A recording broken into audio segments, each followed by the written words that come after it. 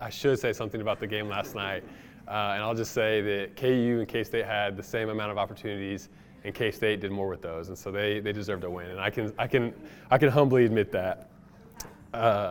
Yeah, that's right. Go Cats, I guess. No, but I had fun watching the game. Kendall and I watched with some friends last night. It was a really good time, and yeah, just excited to be here. So as we close our fake identity series, Jonathan carried us in the first 2 weeks, and he kind of talked about our corporate identity as a church. What should our identity be? And so he talked about being a servant in week 1 and what that looks like. Using the parable that Jesus used to tell his disciples that, hey, at the end of our lives, what better thing would it be than to tell our master to tell God that, hey, man, we've done nothing but what we're supposed to do as loyal servants. And that's not like a place of lowliness, but really Jesus said that the greatest among you should be a servant. And so it's really a high calling to live as a servant. And then the next week he talks about being a temple with feet, right? That God's presence lives in us and we are his new temple. And everywhere we go, God's temple is there, and how to live in that way. And then last week, Jesse carried us talking about living out our God-given identities. And, we don't have to fall into the trap of believing we can be anything, but really God has given us a singular identity as individuals, and that actually brings freedom. And that when people live out of that identity, that's the place that drives God's kingdom forward the most. And so now today, I want to talk about really how can we see ourselves the way that God sees us, and really, just calling that an identity check. And so before we get into that, though, I want to tell you about my dog, a dog that lives in my house. Her name is Peanut, and she's very old and gross and scraggly.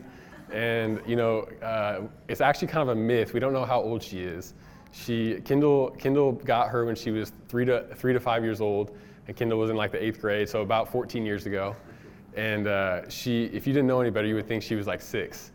But I'm hoping any day now that the last day will come. If I'm being honest, I love Peanut. I don't actually. Peanut and I were sworn enemies, and you might know that, you might not. But basically, when we got Peanut, it was a surprise to me that we were going to receive her, and it was a surprise to Kendall as well. It was early in our marriage, and her parents couldn't take her anymore, so we had to take her in. And I was under the impression that we were going to have Peanut for a short time, and so I was like, you know what? I am not going to tell the apartment complex that we have her because it's only going to be for a little bit. And so one time, it was about a month in that we had her, and she'd already been causing some problems in our marriage, some marital strife. We were going to a New Year's party, and we had someone watching her for the night, and for the weekend rather. And they weren't home very much, which we thought would be fine. She's a pretty easy dog. But it was a new setting, and so she was very anxious. And so she was barking and making a lot of noise. And she's a small dog, which is another problem. And so she's very whiny. And just the noise that she was making was out of control, I guess. And so our neighbors wrote a noise complaint. They were very upset, and that was a whole other story. We couldn't talk to them to even apologize. They wouldn't see us. But so we ended up getting a big fine, a pretty hefty fine. It was like $500. In a time where we were trying to do everything we could to save some money. And so I was very upset, and now I just hold it against Peanut. And I really do. I've not forgiven her and probably never will. And so, so anyways, now I can get on Peanut pretty quickly. If she's bothering someone, if she's barking when Braylon is asleep, or if she's begging at the table for food, it's pretty easy for me just to, kind of get on her and raise my voice at her. And so her response is to obviously kind of be afraid, to shake a little bit, to quiver, tail between the legs, to go away from me. But Kendall has a soft spot for Peanut. She's had her since she was a little girl, and, just it has a lot more of a heart for Peanut than I do. And so she will often, even when Peanut does something wrong and knows that Kendall's upset with her, Peanut is still likely to go to Kendall and to turn and ask for a belly rub, right? And so I really think that Peanut is a great analogy for us as humans and the identities that we live out of. You see what I did there? And so, it's true though. Like Peanut, we will respond to failure or adversity based on the identity that we believe God sees us in. Okay, and so there's a lot to kind of unpack here, and I want to get there. But before I say anything else, I think what's most important for today is that we know that Jesus will see us for who we become and not what we've done. That's how Jesus sees us. He sees us for who we will become and not what we've done. And so, if you've been a believer for a long time or a short time, and maybe you don't believe in God at all, and you're here today, there's kind of two responses often that we'll have when we fail or make a mistake, or maybe just sin against people and God. And so one response would be to just beat yourself up internally, right? You might say things like, man, I'm the worst, I suck, I can't believe I did that, man, this person will never forgive me, I'm not trustworthy. And, that's actually where I typically tend to reside.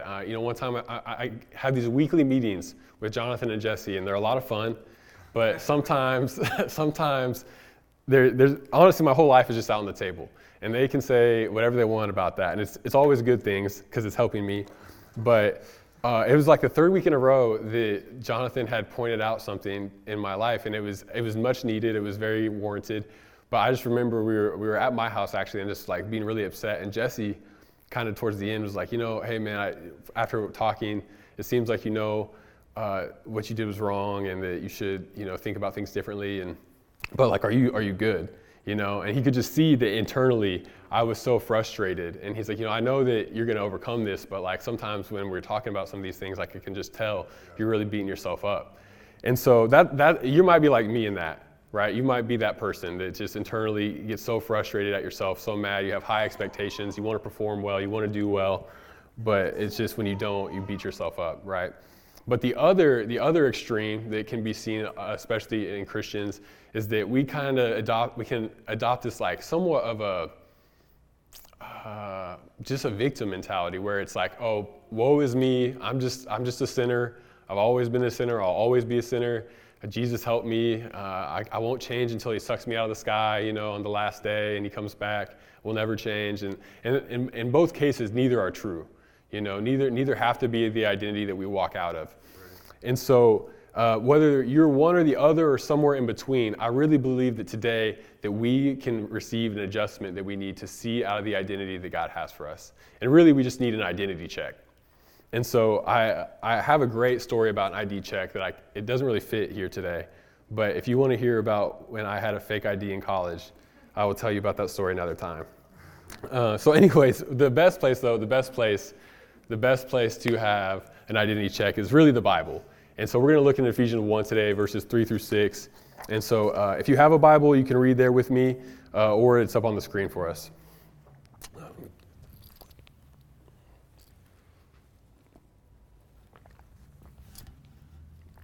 All right. So verse 3. Blessed be God and the Father of our Lord Jesus Christ, who has blessed us in Christ with every spiritual blessing in the heavenly places, even as he chose us in him before the foundation of the world, that we should be holy and blameless before him. In love, he predestined us for adoption to himself as sons through Jesus Christ, according to the purpose of his will, to the praise of his glorious grace, with which he has blessed us in the beloved. And so our first identity check for today, or identity check point number 1, is do you believe that Jesus sees you for what you will become and not what you've done? As you're hearing this and wrestling through it, I think if any part of you doubts that Jesus is looking more forward to who you will become and less to what you've done in the past, then, man, it's a good place to check yourself here and figure, okay, God, what do you really think about me? When I was first becoming a Christian, I really wrestled with this idea that God really cared for me beyond what I could see. And I lived in a habitual sin for a while where I could never really defeat it. And because of that, I kind of developed this mindset that I would never be able to beat it. And that even though God loved me and that even though he cared for me, I was kind of just stuck in this place of like having to work my way out of a hole. And so the identity I wore was kind of like a slave. Like I had to believe that God was good in all these things, but really in my own heart, I wrestled with like, man, I don't know if I'll ever be able to overcome this. And because of that, like the way that I viewed God was, hey, I know you'll forgive me, and I know that you have great things for me, but like I owe this to you. I owe it to you. And because of that, like I was just in a really unhealthy place. And the way that I viewed the world was that I was always having to dig myself out of a hole. And so I didn't believe that Jesus was more excited about who I was becoming. I believed that I had to always work out of the things I had done in the past. And that's just not true. And so it says that Jesus, in him, we were chosen in him before the foundations of the world. Before the foundations of the world were laid, we were chosen in Jesus. And that's a powerful statement. Before anything was ever created, God knew you and chose you. Just let that sink in, man. Like, why? Why would he choose us, man? But he did, and it's so special. And it doesn't say that we were chosen because we were perfect and we would never make a mistake, or we were chosen for what we would do for God, or we were chosen because we would never doubt him. But we were chosen through adoption as sons and daughters in love, right? And that's what's true about our identity here today. And so in verse 7 and 8, it says, in him we have redemption through his blood, the forgiveness of our trespasses, according to the riches of his grace. And this is my favorite part. It says, which he lavished upon us in all wisdom and insight. Everybody say lavished. Lavished. Man, when I hear lavished, I think of Tom Haverford from Parks and Rec. And if you don't know him, if you don't know the show, you got to at least watch it once. Tom is this guy that he's just got all the confidence in the world, or maybe lack thereof, but he acts like it. And basically has this thing where, treat yourself. Right? Everything is about treat yourself, and he's living large and in charge, and it's almost like he could do no wrong. And really, our second identity check, or checkpoint number 2, would be: does your identity reflect the tone of being lavished in forgiveness and redemption? Right? Not that you should take it for granted, but really, man, do you believe when you're forgiven by God that He holds it over your head? All right, and if you do, man, there might be that's a check mark. Like, hey, I need to address that. Because He doesn't. Man, God doesn't hold things over our heads. When we go to Him with a repentant heart and really have a place in our minds of, man, I'm sorry. I see what I did was wrong and I want to change. He's quick to forgive. He's quick to forgive. And so just being lavished in forgiveness, I think of like being soaked in it. Like, do you believe you're soaked in redemption? Do you believe you're soaked in forgiveness? Right? Because that's how God sees us. And, certainly our identity should reflect these attributes. And it's, out of the heart of these verses that we can live out of a victorious identity.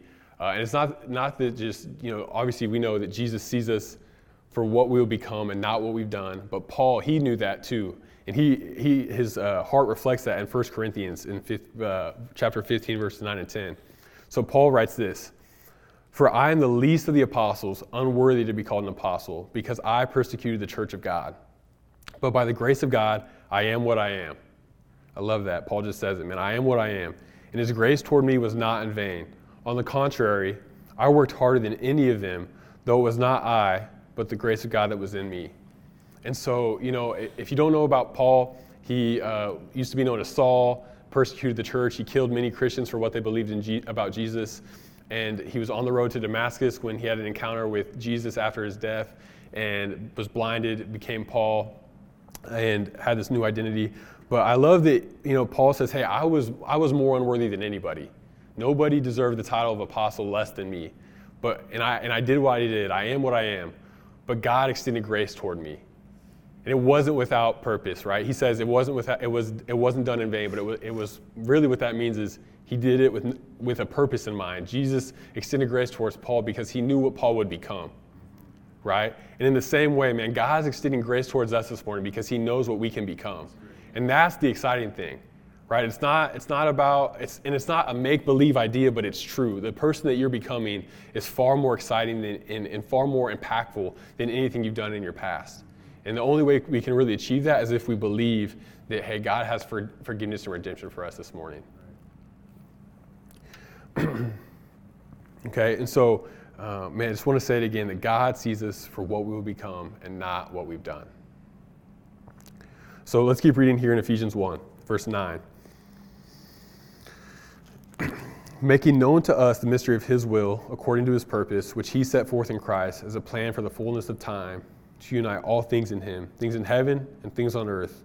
In Him we have obtained an inheritance, having been predestined according to the purpose of Him who works all things according to the counsel of His will, so that we who were the first to hope in Christ might be the praise of His glory. Excuse me.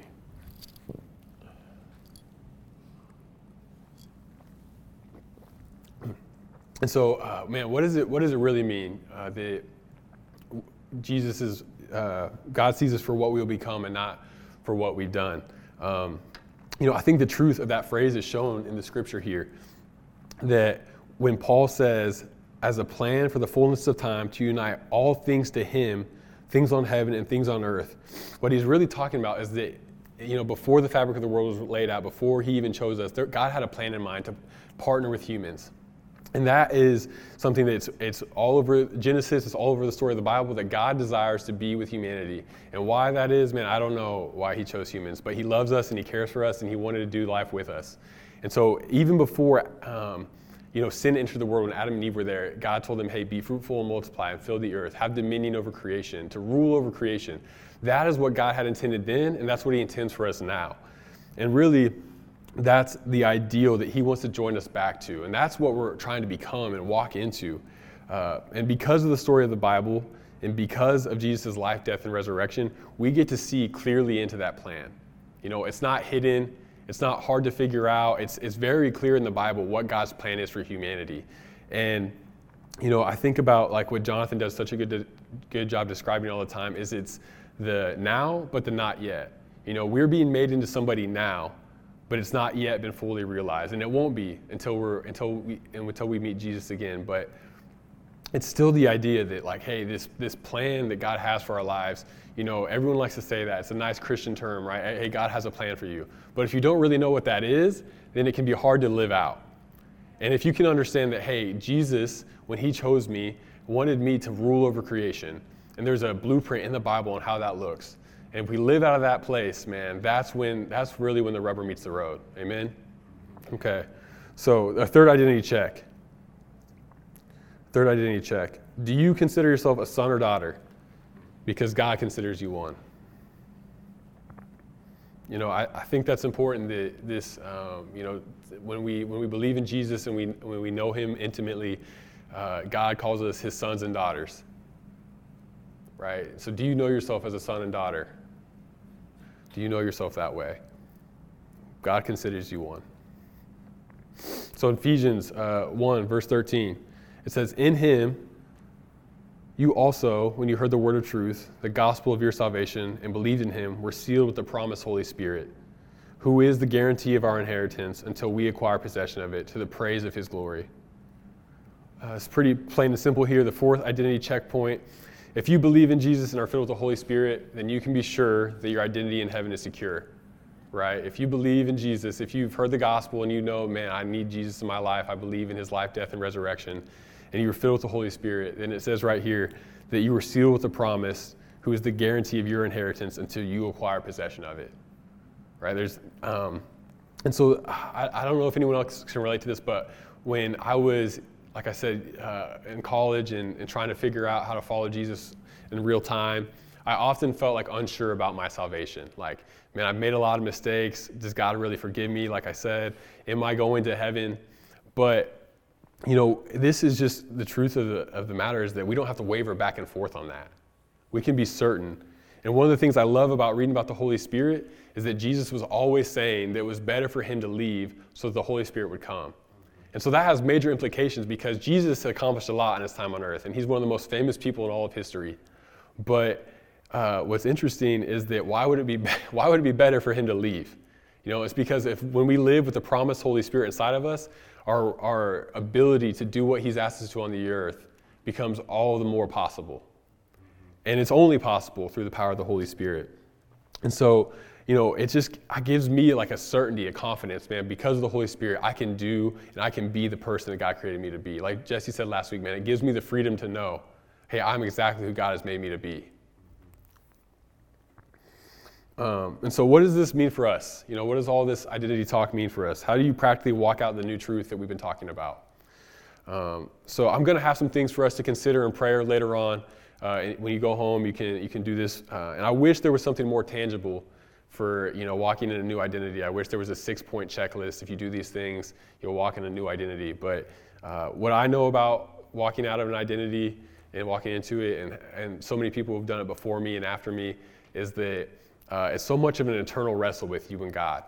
And so really what that looks like is praying and asking God to show you the old identities, to reveal them to you, and to repent and walk in a new one. And so we're just going to do that. So As we're talking through this, I'll kind of explain it, but the first thing we should do to walk in a new identity is in prayer, ask God, are there any old identities that I'm living out of right now? Right? You can write this down if you want, if it's helpful for you to remember, but practically what that looks like is getting to a quiet place with God and just asking the question out loud or in your head, man, God, are there any old identities that I'm living out of right now? And sometimes God is gracious enough that as we hear a message like this, man, He's already showing us what that is. And so then the next thing would to be repent and ask God what identity that He wants you to live out of. And so repent, big Christianese there. You literally is to walk in the other direction 180 degrees, right? So in this sense, if I'm walking in an old identity, a lot of times for me, I want to chase after success. And that's the identity that I can walk in. And so if I'm walking in an identity of success, then to repent would be to stop and acknowledge, man, Lord, I've been walking in a false identity of success. But I want to walk in the identity you have for me. And to turn and walk towards God, not just to an empty space, but towards God, to fill that with the identity that He has for us. And so, maybe that's a little too abstract still for you. The best thing you can do then is to get somebody else involved, to tell somebody, right? And so having people who can have access to your life to say, hey, I feel like you're not acting like the way that you normally would, or hey, I feel like you're kind of off today, or I've noticed you've been saying this more. I've noticed this new habit you're kind of developing. Is that because of an identity thing, or I'm so thankful for Jonathan and Jesse that they're such good people for me to bounce things off of. But one time I was on the phone with Jonathan, kind of describing to him how I had been walking in the past, before I moved to Manhattan especially, had been walking out of this success-minded identity. And what that looks like a lot of times is me looking at other opportunities, right, to make myself more successful, whether that's to make a lot of money or to look for a job somewhere else, or my mind is not focused on where my feet are planted, right? And so Jonathan kind of just said that to me. He's like, hey, I appreciate you telling me that, but it just seems like you got to be where your feet are planted, and that's going to be the biggest thing for you. And it was just such a refreshing word, it wasn't necessarily I was excited that I had to tell him that, but it was hey, I need to hear that. I need someone to tell me that truth. And, and that's the identity that I want to walk out of, being where my feet are planted, being where God has called me. And so similarly for you, I believe that's what He has for you. And so I'll say it again, I kind of said it earlier, but the best thing about repentance is that when we truly know and believe in our hearts, hey, God has something better for me today, then He's quick to forgive us. And it's not something where you have to beat yourself up or worry about the past, but man, if it's the first time or the 10th time, if you know in your heart, man, I've made a mistake and I want to do what you have for me, then repentance is quick to come to your doorstep. And, it's just move on with a clear conscience. It's not something you have to hold over your head. So, when we start living out these identities, when that happens, when you've done this, when you've repented, when you've told somebody, I really feel like God gave me a word of the fog will start to lift. And so when you think about driving on a foggy highway or a foggy road, right, you have to go slow. There's some caution. You can't see what's in front of you. You can't peek out to the right or to the left because you can't see anything. But as the fog lifts, right, you all of a sudden can become more bold. You can get more comfortable on the road. You know exactly what's around you, and you know who's around you, right? And as God's people, it's really we want to be people who are aware of who is around us. And it's our job to be the people to help others who don't know their God-given identity, who don't know how to live out of a victorious identity, to do just that. And so, New Year's Eve is right around the corner, and everyone's excited to get back in the gym. I was going to say something about somebody, I'm not going to say it, and it's just protect myself. But anyways, the New Year's resolution is to always get in better shape. And, people are excited about, hey, my body can take a new physical shape, right? I've been not in the gym, I've been maybe not eating the best, but now there's an opportunity where I can look a little more brolic-y and eat well. And you like that? Brolic, yeah, brolic. That's a good ACT word for you. But no, seriously though. And so But in a similar way, I believe that when we walk out of these identities, that there's like a fresh excitement about who we can become. And certainly I know that that's how God feels us, that he is more excited about who we are to become than what we've done. So, man, I'm excited for what this means for us. I'm going to pray and then we'll close. So, God, we just thank you so much for this word this morning about just walking out of a victorious identity, that you've forgiven us, that we're lavished in redemption and forgiveness, that we are truly becoming people who can establish your plans on the earth, God. And we just thank you, Lord, that we can look to you as a father, that Jesus, we can look to you as a brother and a friend, that you're not some far off, distant God, but that you're here present with us, Lord. And so I just pray for anyone who wants to walk out of a new identity today, God, that they would have the confidence to come near to you, God, that they would have the confidence to sit and to listen, to not get squirmy, but to just trust that, hey, there's something here for me today.